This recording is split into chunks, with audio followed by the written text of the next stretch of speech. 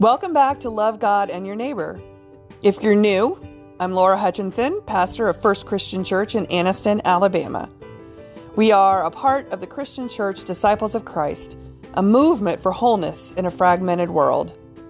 No matter who you are, no matter how you choose to worship, if you are a follower of Christ, you are a part of our faith family. And if you are not a follower of Christ, you too are very welcome. Feel free to call in with any comments or questions. And you can also email me at laurahutchinson@bellsouth.net with any questions or comments as well. Today's sermon is the final segment of a 3-part series called What is Truth in the Bible? We're exploring different stories that probably didn't happen, but are profoundly true nonetheless. So let me begin with a prayer. The prayer of St. Francis of Assisi. Lord, make us an instrument of your peace. Where there is hatred, let us sow love. Where there is injury, pardon. Where there is doubt, faith. Where there is despair, hope. Where there is darkness, light. Where there is sadness, joy. O divine Master, grant that we may not so much seek to be consoled as to console, to be understood as to understand, to be loved as to love. For it is in giving that we receive, it is in pardoning that we are pardoned, and it is in dying that we are born to eternal life. Amen.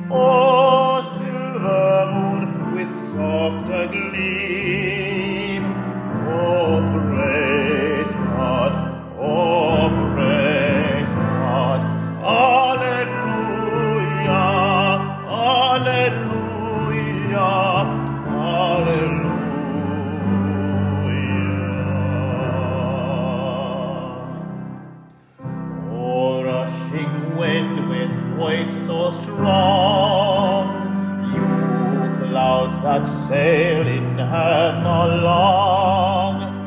Oh, praise God, Alleluia. Oh, rising morning, praise, rejoice. You lights of evening, find the voice.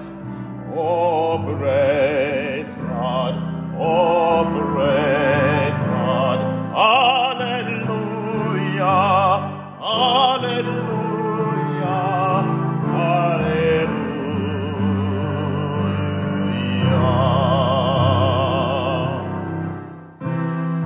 Oh, flowing water, pure and clear, make music for your God to hear. Alleluia, Alleluia. Oh, blazing fire who lights the night, providing warmth, enhancing light. Oh, praise God, oh, praise God. Alleluia, Alleluia, Alleluia.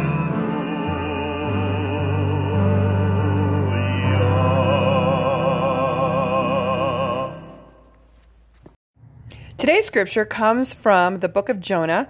We're going to be reading chapters 1 and chapters 3. Now the word of the Lord came to Jonah, son of Amittai, saying, Go at once to Nineveh, that great city, and cry out against it, for their wickedness has come up before me. But Jonah set out to flee to Tarshish from the presence of the Lord. He went down to Joppa and found a ship going to Tarshish. So he paid his fare and went on board to go with them to Tarshish, away from the presence of the Lord. But the Lord hurled a great wind upon the sea, and such a mighty storm came upon the sea that the ship threatened to break up. Then the mariners were afraid, and each cried to his God. They threw the cargo that was in the ship into the sea to lighten it for them. Jonah, meanwhile, had gone down into the hold of the ship, and had lain down, and was fast asleep. The captain came and said to him, What are you doing sound asleep? Get up, call on your God. Perhaps the God will spare us a thought so that we do not perish. The sailors said to one another, Come, let us cast lots, so that we may know on whose account this calamity has come upon us. So they cast lots, and the lot fell on Jonah. Then they said to him, Tell us why this calamity has come upon us. What is your occupation? Where do you come from? Where is your country? And of what people are you? I am a Hebrew, he replied. I worship the Lord, the God of heaven, who made the sea and the dry land. Then the men were even more afraid and said to him, What is this that you have done? For the men knew that he was fleeing from the presence of the Lord, because he had told them so. Then they said to him, What shall we do to you, that the sea may quiet down for us? For the sea was growing more and more tempestuous. He said to them, Pick me up and throw me into the sea. Then the sea will quiet down for you, for I know it is because of me that this great storm has come upon you. Nevertheless, the men rowed hard to bring the ship back to land. But they could not, for the sea grew more and more stormy against them. Then they cried out to the Lord, Please, O Lord, we pray, do not let us perish on account of this man's life. Do not make us guilty of innocent blood. For you, O Lord, have done as it pleased you. So they picked Noah up and threw him into the sea, and the sea ceased from its raging. Then the men feared the Lord even more, and they offered a sacrifice to the Lord and made vows. But the Lord provided a large fish to swallow up Jonah, and Jonah was in the belly of the fish for 3 days and 3 nights. After the fish spit Jonah back out onto the shore, the word of the Lord came to Jonah a second time, saying, Get up, go to Nineveh, that great city, and proclaim to it the message that I tell you. So Jonah set out and went to Nineveh, according to the word of the Lord. Now Nineveh was an exceedingly large city, a 3 days' walk across. And Jonah began to go into the city, going a day's walk. And he cried out, 40 days more, and Nineveh shall be overthrown. And the people of Nineveh believed God. They proclaimed a fast, and everyone, great and small, put on sackcloth. When the news reached the king of Nineveh, he rose from his throne, removed his robe, covered himself with sackcloth, and sat in ashes. Then he had a proclamation made in Nineveh, by the decree of the king and his nobles, no human being or animal, no herd or flock, shall taste anything. They shall not feed, nor shall they drink water. Human beings and animals shall be covered with sackcloth, and they shall cry mightily to God. All shall turn from their evil ways and the violence that is in their hands. Who knows? God may relent and change his mind. He may turn from his fierce anger so that we do not perish. When God saw what they did, how they turned from their evil ways, God changed his mind about the calamity that he had said he would bring upon them, and he did not do it. The word of God for the people of God. Thanks be to God.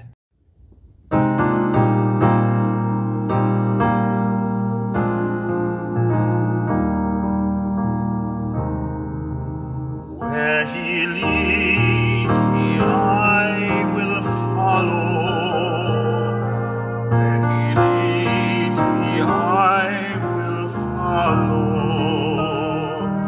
Where he leads me, I will follow.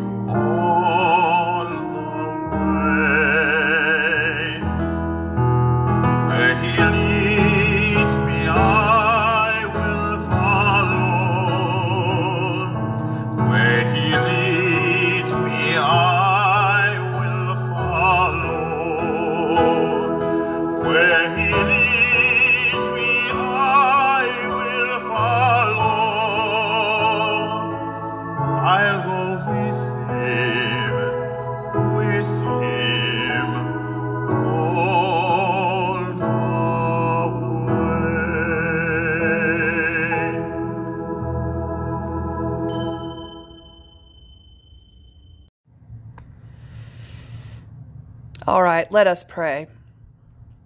Gracious and loving God, may the words of my mouth and the meditation of my heart be pleasing in your sight, my strength and my Redeemer. Amen. This is the last of a 3-part sermon series called What is Truth in the Bible? We've focused on stories in the Bible that probably did not happen in history, but that carry an abundance of divine truths that teach us about our relationship with God, our relationships with each other, and our relationship with the world as children of God.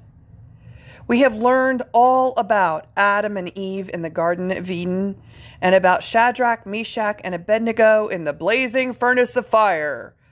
And now we are going to learn God's truths from the story most often called Jonah and the whale, even though a whale is never actually mentioned in the story.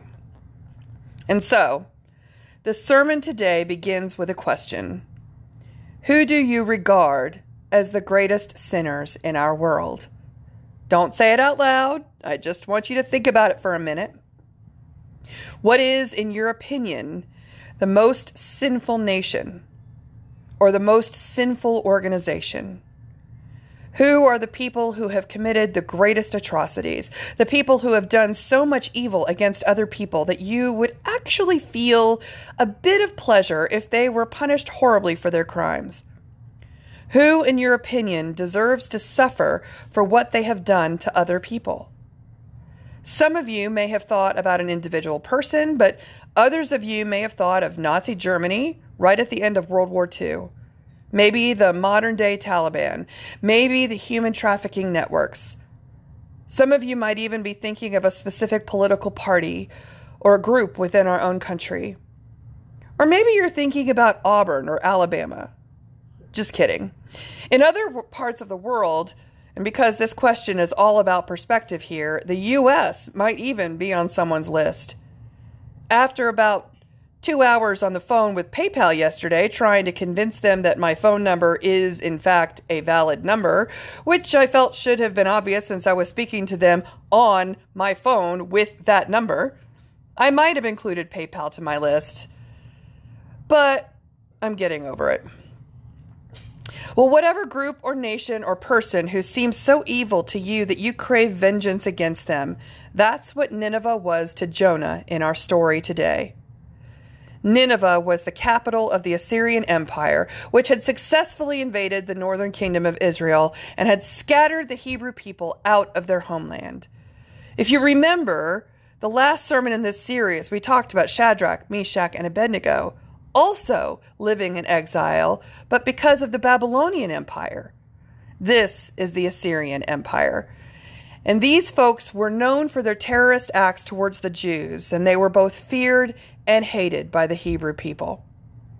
So the fact is, anyone who has ever experienced severe, unadulterated injustice in any form can relate to how the Jewish people felt about the Ninevites. Our story begins today with these words.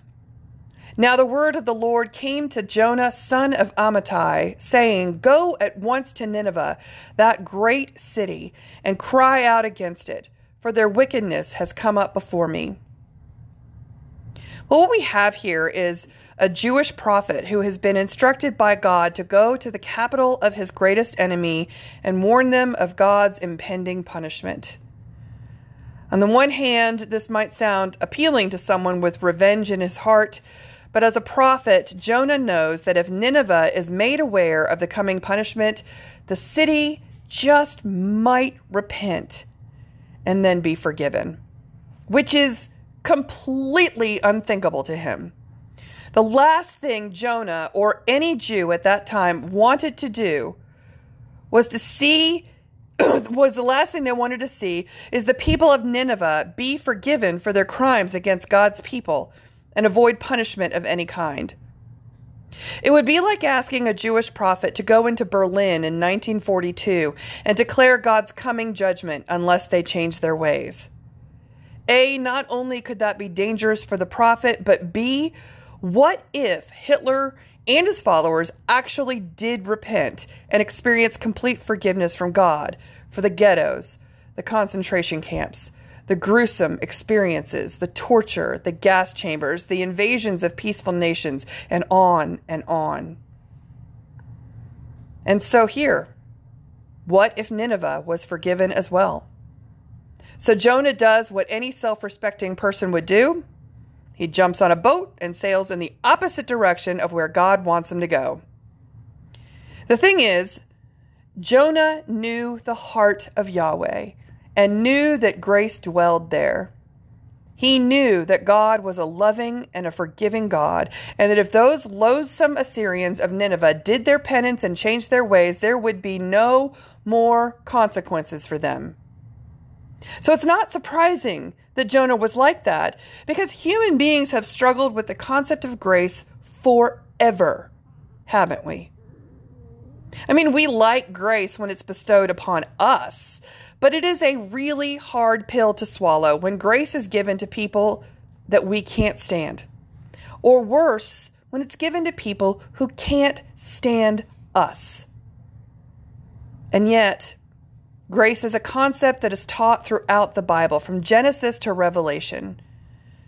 Yet people like to focus on the vengeful God of the Old Testament. Both believers and non-believers love to focus on the mean God. But the fact is, we see God's grace there in the Old Testament just as much as we see it in Jesus himself. And what is grace again? Well, it's the act of forgiving someone when they don't actually deserve it. It's the act of rescinding a punishment for someone who didn't earn the reprieve. It is love turned into a verb, pure love in action. And grace is a defining characteristic of our Creator. So, knowing what kind of God he was dealing with, Jonah jumped on the first boat out of town and did his ever-loving best to hide from God. And how do you think he did with that? Not so well, right? Yeah, God sent a storm that tossed that boat all over the Mediterranean Sea, and those sailors, probably hailing from all over the world, did everything they could to save the boat and themselves. First, they prayed to their gods. Then they worked like crazy, side by side, to keep that ship afloat. But Noah?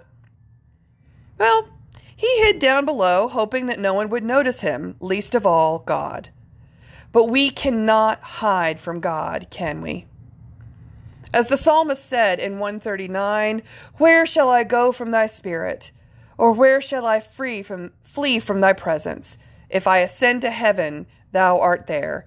If I make my bed in Sheol, thou art there." Okay, so let's fast forward through the story a little bit, shall we? The sailors are finally convinced to toss Jonah overboard, which they did not want to do at first. And God sent a fish to swallow him up.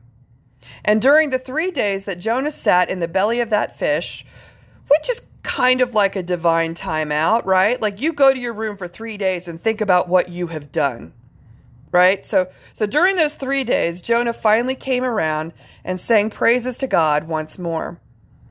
And Jonah said, "But I, with the voice of thanksgiving, will sacrifice to you. What I have vowed, I will pay. Deliverance belongs to the Lord."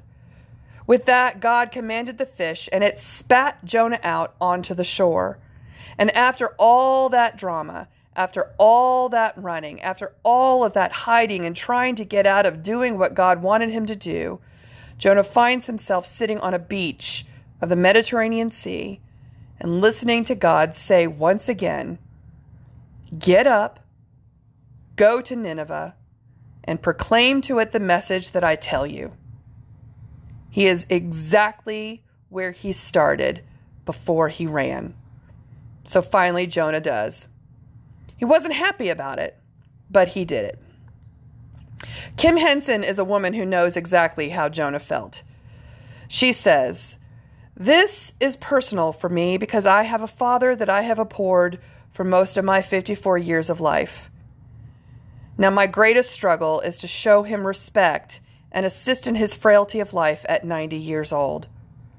All of my siblings have distanced themselves from him. He is vicious and prides himself on this.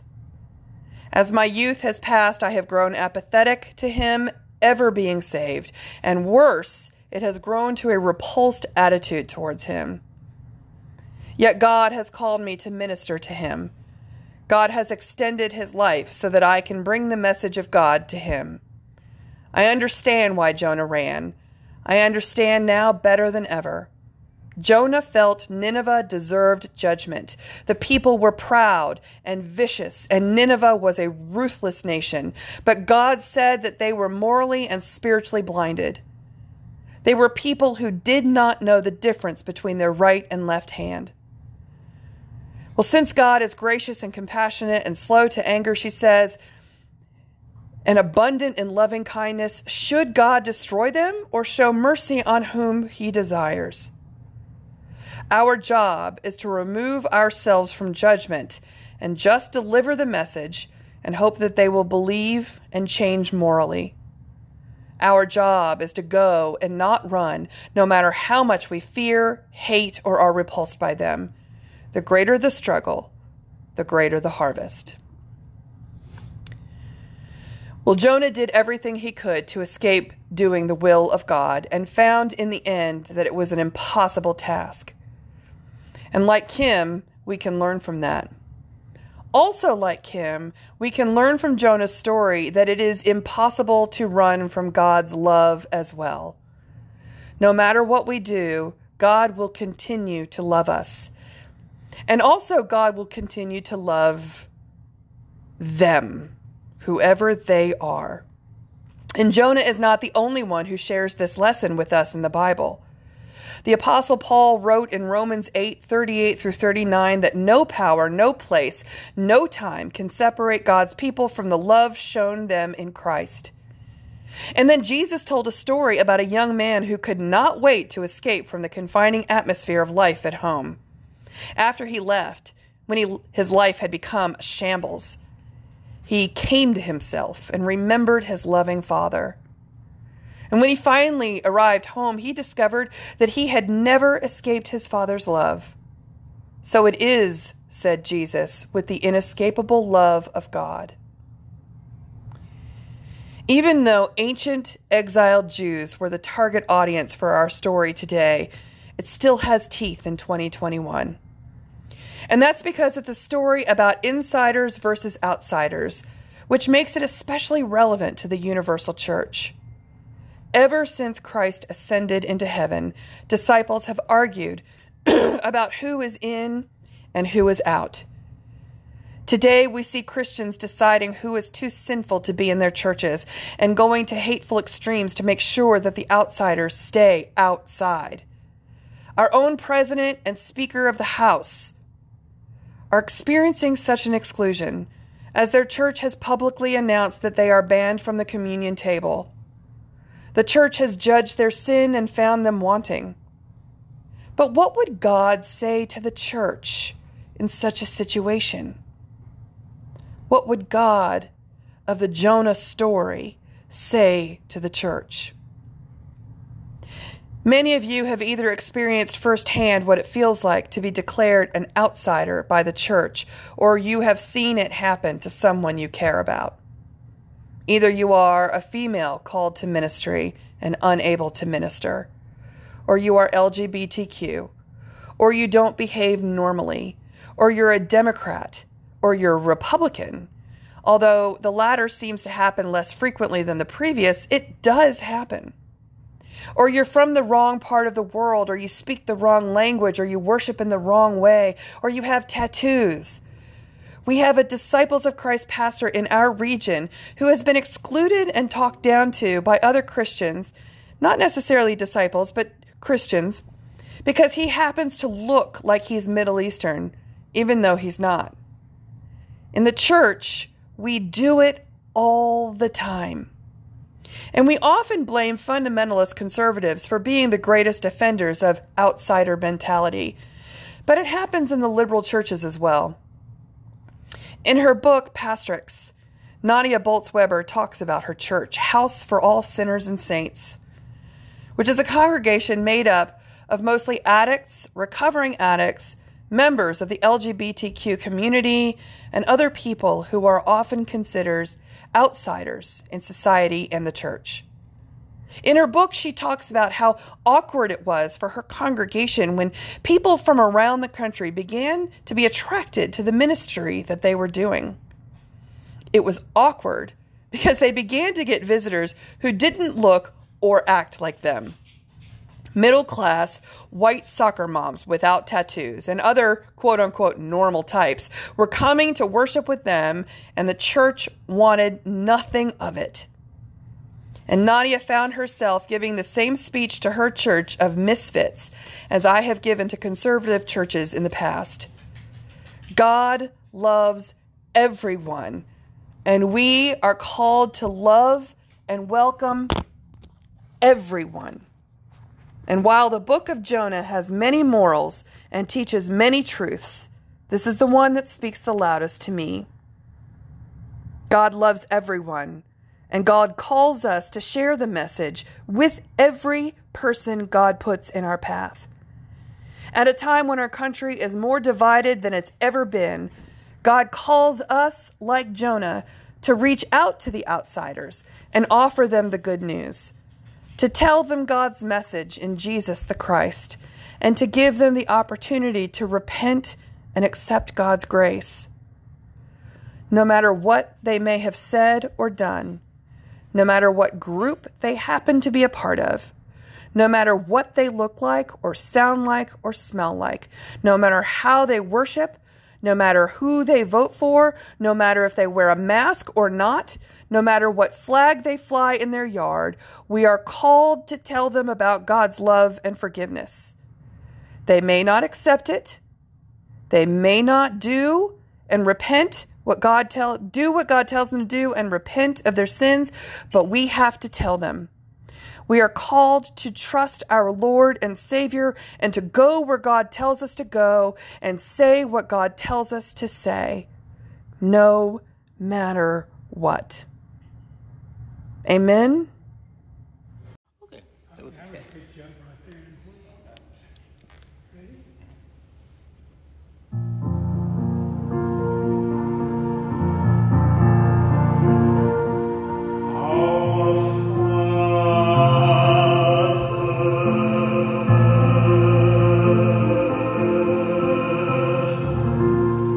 Which art in heaven,